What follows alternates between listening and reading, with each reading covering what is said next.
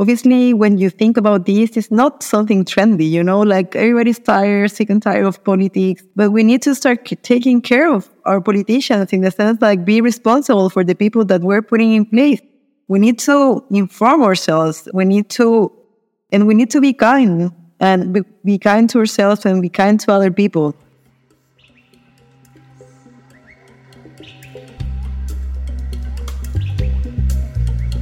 Welcome to the Wild Foundation podcast, Voices of Wilderness. Through the stories our guests share, you'll learn about how we can and must protect wilderness for a healthy future.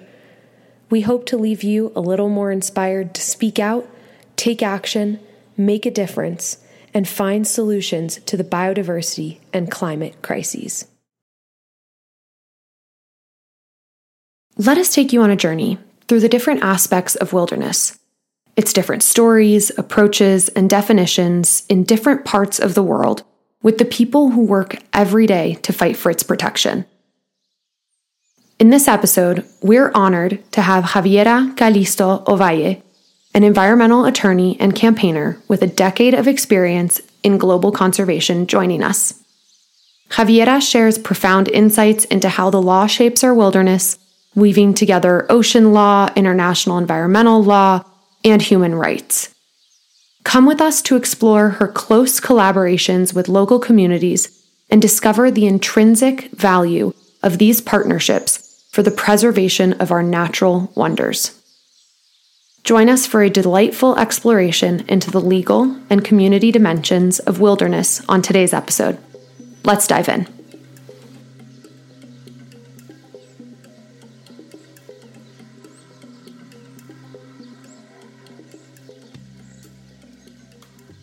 Okay, hello. We are joined today by the wonderful and the incredible Javiera Calisto Ovalle.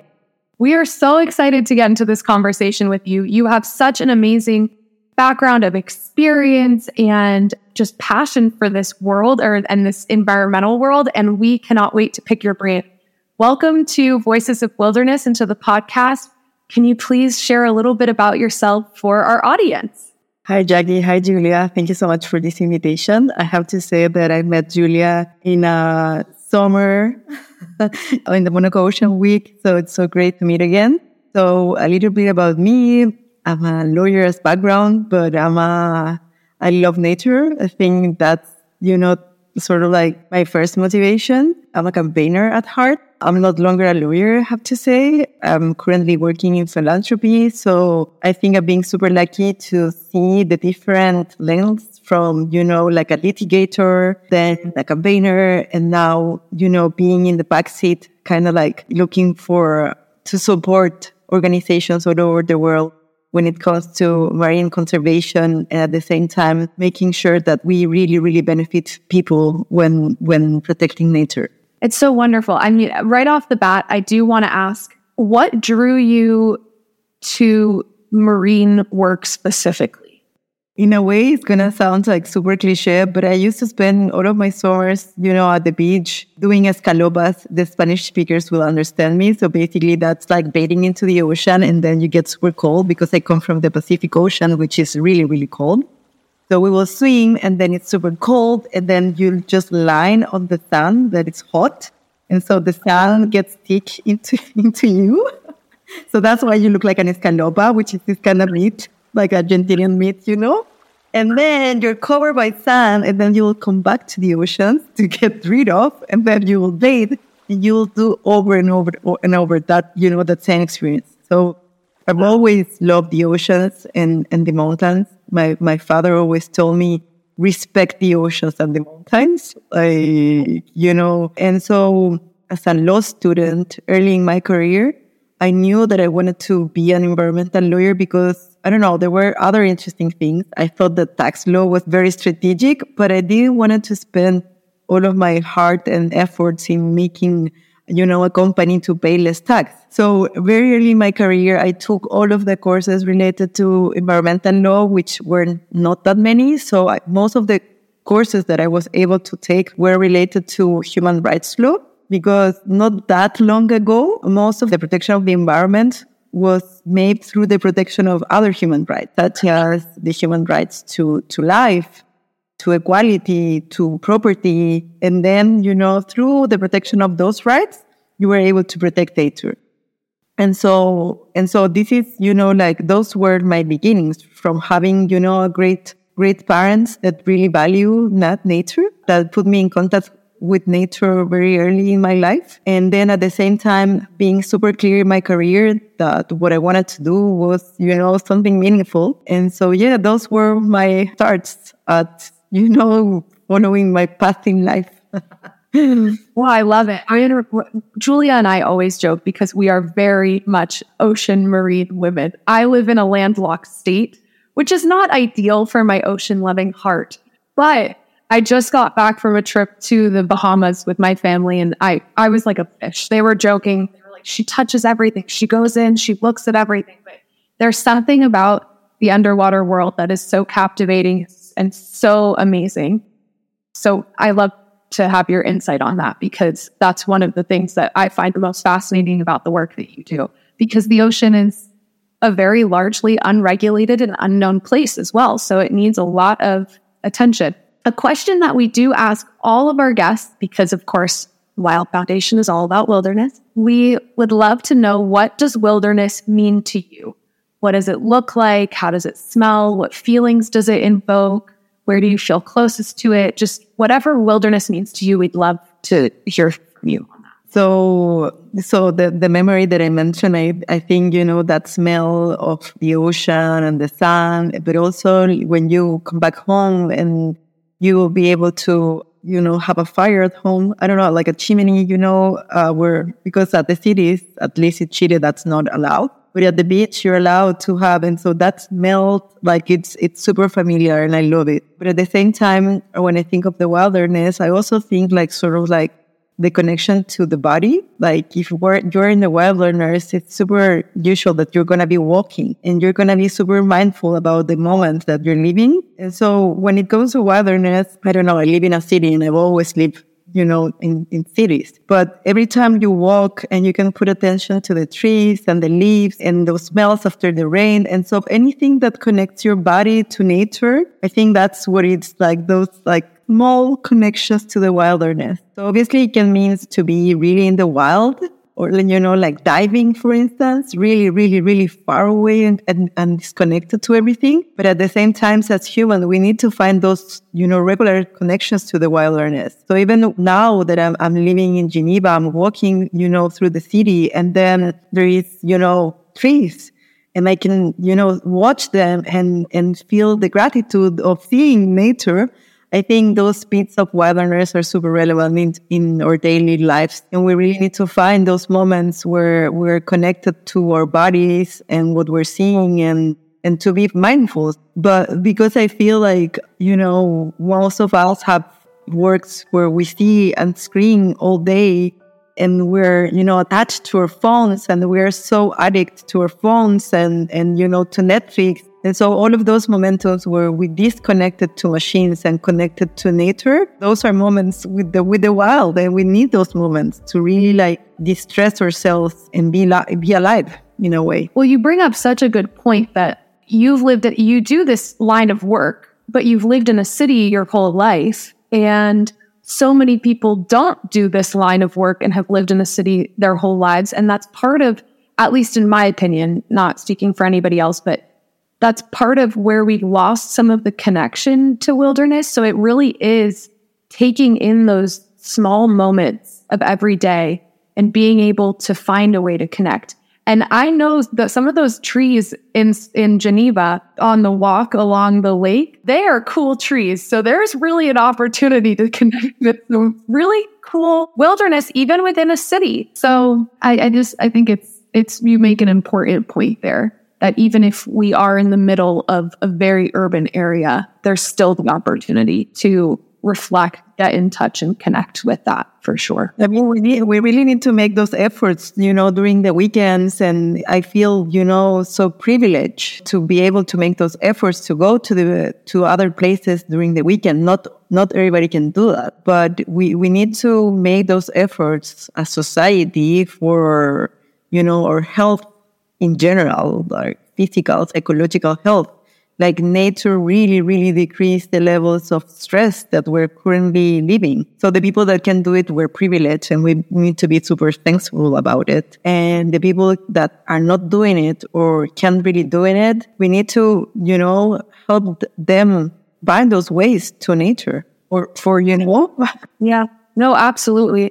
We actually did a really interesting podcast episode recently about the benefits of, forest bathing specifically, but just quite literally the tangible benefits that nature provides to us physically. It was mind-blowing. But so I'd love to get into a little bit of your legal background in ocean law, because that's an area that we really haven't discussed on this podcast. And it is so fascinating. And I am by no means an expert of the law. So I'm really intrigued on, with your background and with your expertise in ocean law and in international environmental law and human rights, how do you feel that the law really impacts wilderness and the protection of these places? Because I think some people can get so, I want to use the right word here, but not jaded or but they don't necessarily believe that there will be a lot of change coming from the law in the next few years. But how do you see that? No, they are right. No, I mean, so my first job was in a law firm, a very big law firm. I would represent big mining companies. So it was a great school, to see like the inside. But then I started working at Oceana as a campaigner, and I thought that law will change the world. If we have good laws in place, and if we, enforce them, then we'll save the oceans and we will save, nature. And that's not true at all. But neither with science and neither with communications. Like we need to have all of those tools in place. Politics are so relevant. And the thing is, it's many times different professionals working in silos, really like isolated without communicating. But, so doing what you do, it's super relevant, but communicating what you do and talking to decision makers that hold a lot of power, that's super, super relevant. So law and policy are just like one outcome that I really believe on because it's the one that I understand the most. But one of my biggest, or probably the biggest lesson that I learned is that you need to be political. And, we need to influence people to go and vote and really understand and choose very wisely their, politicians, the decision makers, basically. And they need to be responsible people, and they need to be people that align with your principles and your values. And that when I say that they are responsible, one of the things that I've learned so much is that there are no, this is something that probably most of us know, but there are not silver bullet solutions for environmental problems. So many times, some politicians will say, okay, yes, I will, ban plastics. And then, but what about the carbon emissions? Don't get me wrong, I campaigned a lot of years against single-use plastics, and that's completely fine. But at the same time, we need politicians that really understand the whole spectrum of problems. And so, communications, if you're not communicating the work that you're doing, then nobody will never know about your work. So that's why communications are so important. And then science is, a key tool because science will give us the solutions. But we need science that talk to people, that understands the problem of people, and can really, and people are the ones that understand their problems at the same time. So if we are only hearing science from a very, scientific point of view without hearing communities, then probably the solutions that we're going to bring are not going to be the ones that are going to solve these systematic problems that we're facing. And so, law is one of the tools out there. It's just one of the tools out there. So we need to really, make sure that we are working together in solving these problems. But okay, being a little bit more faithful towards law. So one of the things that is super important is that litigation is the last instrument that we use. So we use litigation and strategic litigation just as a way to show problems, to really, really emphasize that we have problems. But what we need are laws that are in place that never use courts. So we need to have laws that are so well put together and that the sanctions are so relevant and so deterrent for the legal actions that in the end, the whole system works. And so, to put it more like less theoretical. One of the things, like I work a lot with plastics, as I said, and so we needed a law that could really be enforced. So basically what I really liked about this law is what it was against single-use plastic, but it was against any disposable item. So for instance, if you go to a McDonald's in Chile in 2 years term, now maybe it's even 1 year term, every item that they will give you will have to be reusable. And so this is really, like changing the paradigm, because we realized we had a problem with disposable plastic, but we also had a problem with disposable items in general. So the massive consumption of products, basically. So we already passed that law, and McDonald's is giving a big fight back. They wanted to change the law. But we know that in other countries, such as in England, I think, or McDonald's already has a system of, reusable items. So we have, first-class consumers and second-class consumers, or third-class. So there are different, consumers have different rights depending on their countries. And that's very, it really, really, really makes me very angry. We have different citizens with different rights, and that cannot happen. But one of the things that the law did is that any person can enforce the law in an easy way. And so we are collaborating with thousands and thousands of people and chains of municipalities, which are these, I don't know, you understand municipalities, what it means, right? So basically very low-level entities that are really connected to people. So with their work and with the work of a coalition of NGOs and a coalition of peoples and a coalition of restaurants that wants to do the right things, any of them can enforce the law easily. So these are the kind of mechanisms that I'm talking. And for instance, in fisheries, these mechanisms also exist, which are called community-based enforcement. So a small-scale fishers that can be benefit from, a policy are also the ones taking care that policy is in place. So for instance, that trawlers cannot enter into their exclusive inshore zones. And so this is the kind of law that I would like to be seeing, the law that we know that it's not going to stay just in paper, but it's really going to be enforced by communities that don't only have the legal power, but also the means to do this enforcement. Right. And so I have 1,000 questions based on what you just said. My first question, just going off of that idea of local communities and really bringing it down for this top level law and this kind of theoretical thing that people, well, I don't want to say regular people, but just the average person might not necessarily feel like they have control over. How do you go about, collaborating with these local communities, especially in smaller fishing towns? In Chile, it's one thing if we're talking about McDonald's, there's a lot of people coming in and out of those restaurants, and, building awareness there is a little different from working with truly local communities. How does that impact the local communities, their livelihoods, their future? And you talked about the different rights between citizens. How does it empower them to live a better, healthier life that is sustainable in the long term? So that's a tough question, but basically, so I used to have the role of, be a part of an NGO, and something that we really tried to do was connect the ideas of, coastal communities, fishers, and, bring their voice to decision makers. And so because as an NGO and as a lawyer, I understood the laws that were in place, for instance, to access to information or to access to those authorities, for instance, asking lobbying meetings to them and knowing how to influence them.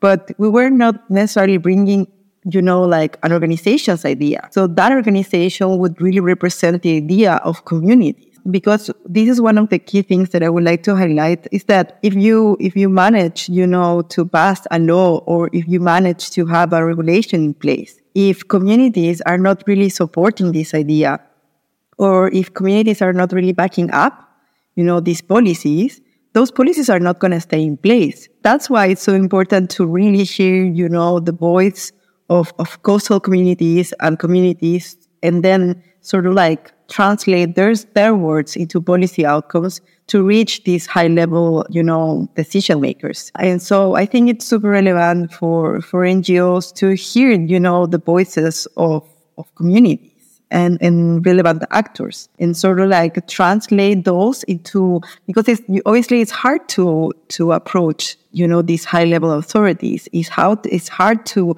amend a law. It's hard to pass a law. And so this is why probably, this is the reason why NGOs exist, to make sure that science is heard, to make sure that communities are heard, to make sure that all relevant actors are heard, because NGOs don't have the solutions. They can bring a lot of expertise in different topics, but NGOs have a big, relevant role in making sure that, as I said, that communities are heard. Right, absolutely. Bringing their voices to the forefront of these conversations, because they're the ones that are most impacted by these things. So I'm so curious. So what was the moment in your life where you were like, where that switch happened from lawyer to campaigner?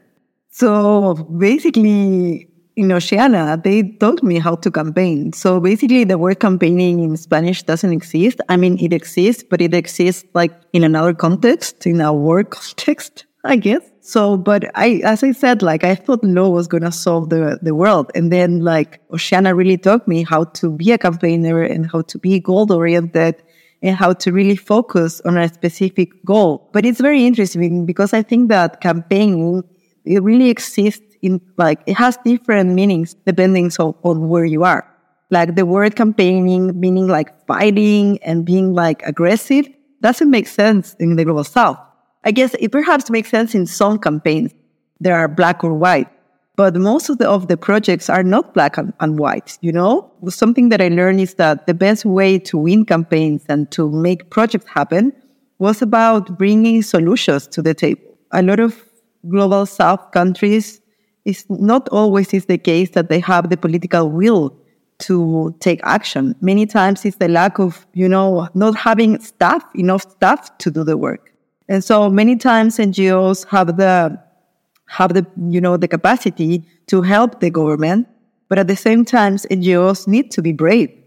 And so they cannot just follow what states want. And so I have to distinguish. In some countries, it's very dangerous to be brave. But in some countries, if you have the possibility to be brave, NGOs need to be brave, and at the same time need to find a way to collaborate with states. And so at least for my personal experience, that was the best way of winning campaign, bringing solutions to the table, being professional, bringing the science, bringing the communication, bringing the people. And that was, the best way to have victories. And you talk about this aspect of collaboration, which at Wild we so firmly believe in, because we don't believe that one agent, one person, one organization will change the world. But this aspect of collaboration, do you have a story? I mean, of course, I'm sure you do have a million stories, but do you have one great example of a success story with collaboration that really resonates with you? So something that I think it's super relevant for me is that each organization is different and they really should embrace, what they enjoy doing, what they're good at doing, And so I think collaborating means that we're all have in mind a particular goal, but the different paths or the different ways to achieve that goal, it's what really should be embraced in collaboration, So to make sure that every action that you make, it's aligned in a way to the other actions that others are taking. So you wouldn't, So that's why it's so important to be coordinated, specifically for political timing. But at the same time, so we should also embrace differences. So within the plastic law that I was mentioning, to sort of like follow the same idea, we did, this fantastic collaboration between different NGOs, and they will bring the ideas on how to better implement the law. So some organizations are really good, for instance, are working with restaurants, and they will be the ones working with restaurants. Some youth, youth organizations have a completely different idea on how to influence, young activists. So they wanted to create songs about it, or they just wanted, and some others were very technical. So for instance, another organization wanted to bring the idea of using polls, to have the attention of media. So I remember Biz Chile had that idea to really emphasize that. And that, the results that came after that were super impressive. Then at the same time, some other organizations such as sales it's really good at working at Congress. And they really like to influence Congress. So they did, a seminar on that. So each organizations were bringing like different elements that would really work well together. Some organizations are tougher than others in the sense that they really like to, use the stick. And some other organizations are really good at bringing the carrot. And so they use different elements and they use the creativity of each NGO to make this happen. So in a way, I think many times when we think of collaborations and partnerships and these kind of associations, we think of something that moves very slow because every decision needs to be made at, with consensus. And I don't think that's necessary. I think we should really embrace dynamic, but at the same time, respectful collaborations. So everybody will have a space to do what they like to do. But at the same time, be aware that if we work together, we are bigger together, we're stronger together. But it's super challenging to find equilibrium between being respectful and mindful to other organizations, and at the same time have that freedom. So that's why we need to have leaders within organizations that are kind, that hear, that listen to what people want, that know when to, leave space for others, to allow others to make decisions. But it's difficult because obviously we are difficult. We think differently. We have different backgrounds. The effect that we can have in the world, it's much bigger if we collaborate, as you were saying. Like, no solo player would have a victory, or if they are able to have a victory, it's going to be a small victory.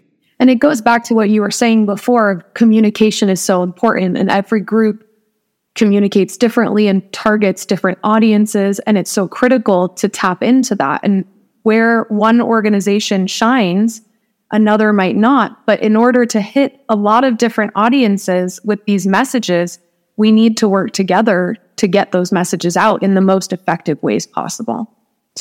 And we need to know how to share, If somebody, we need to acknowledge the good job that other organizations are doing. And it's complicated because many times you're competing for funding, you're competing, to have that victory, you're competing to be in the newspaper's cover. But at the same time, the environmental world is a small world.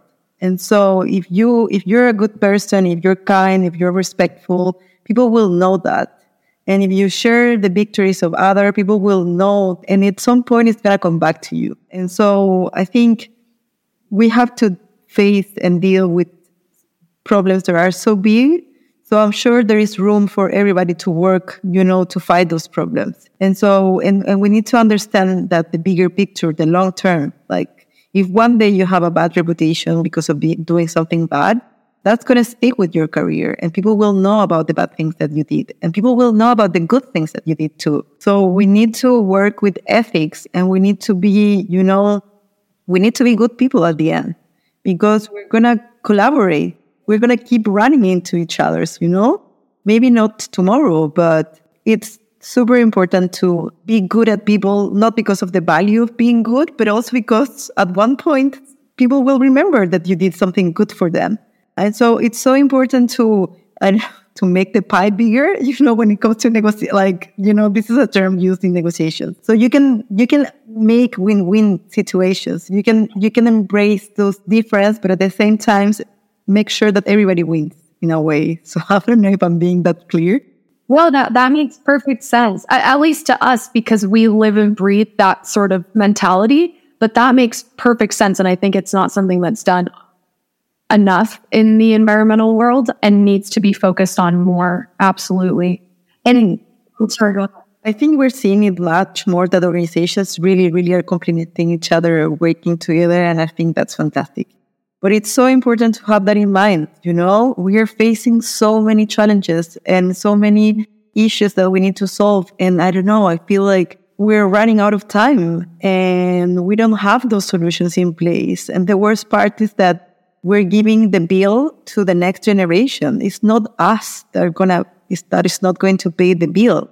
It's going to be our kids, And it's so unfair. This is like going to a restaurant, ordering for the most expensive dishes and then pretending, your youngest, son or your youngest brother or sister to pay the bill.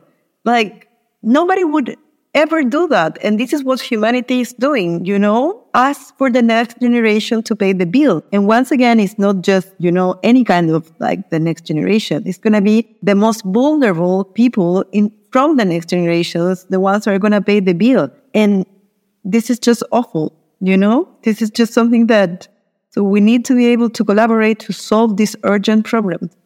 Yeah. And so I guess in asking what would be one tip that you would leave the audience with in terms of how they might be able to carry something forward or act, is that your one tip? Or do you have another nugget of wisdom to share? Or, just because I think everybody, especially our audience and our listeners, they tune in because they wonder, how can I be a part of this solution? How can I make an impact? And in your opinion, what is the number one thing that they could do? So, thinking of the audience that it's listening to, this podcast, probably they're doing a lot of personal efforts, like they shop responsibly when it comes to, clothing, they buy things, they probably don't eat meat, they recycle, they use reusable packaging, But I guess the most important part is to vote, to vote and really, really, really empower those leaders that have a conscience, that there are, that there are good people and so obviously when you think about this, it's not something trendy, like everybody's sick and tired of politics, but we need to start taking care of our politicians in the sense like be responsible for the people that we're putting in place. We need to inform ourselves. We need to be kind and be kind to ourselves and be kind to other people. I think that's such a great tip because it also, we start thinking about voting at the highest levels, but really it starts with voting on the people in your community. And people sometimes brush off those smaller elections, but they're critical to creating the change that then builds upwards as well. So I couldn't agree with you more.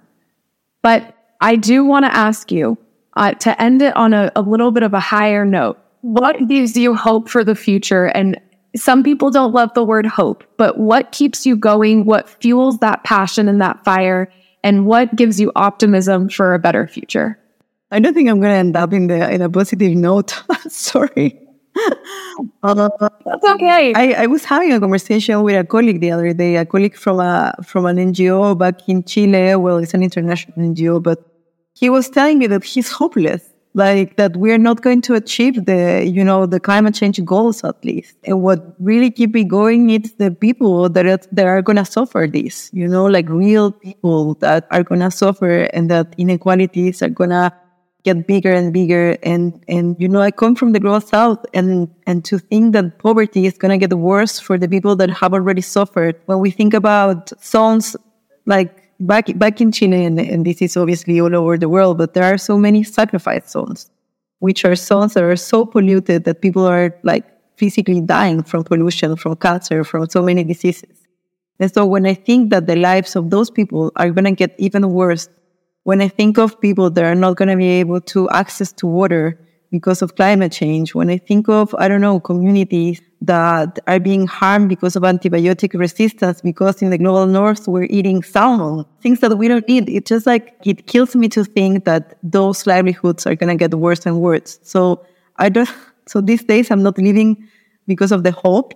I'm living to make the efforts for those people, And so sorry to be so negative, but I think we need to really have a balance to work really hard to make sure that we do, really, really, whatever we do, whatever we are, we need to work hard to make sure that we found those solutions and that we, we need to fight until the end, until the last bit.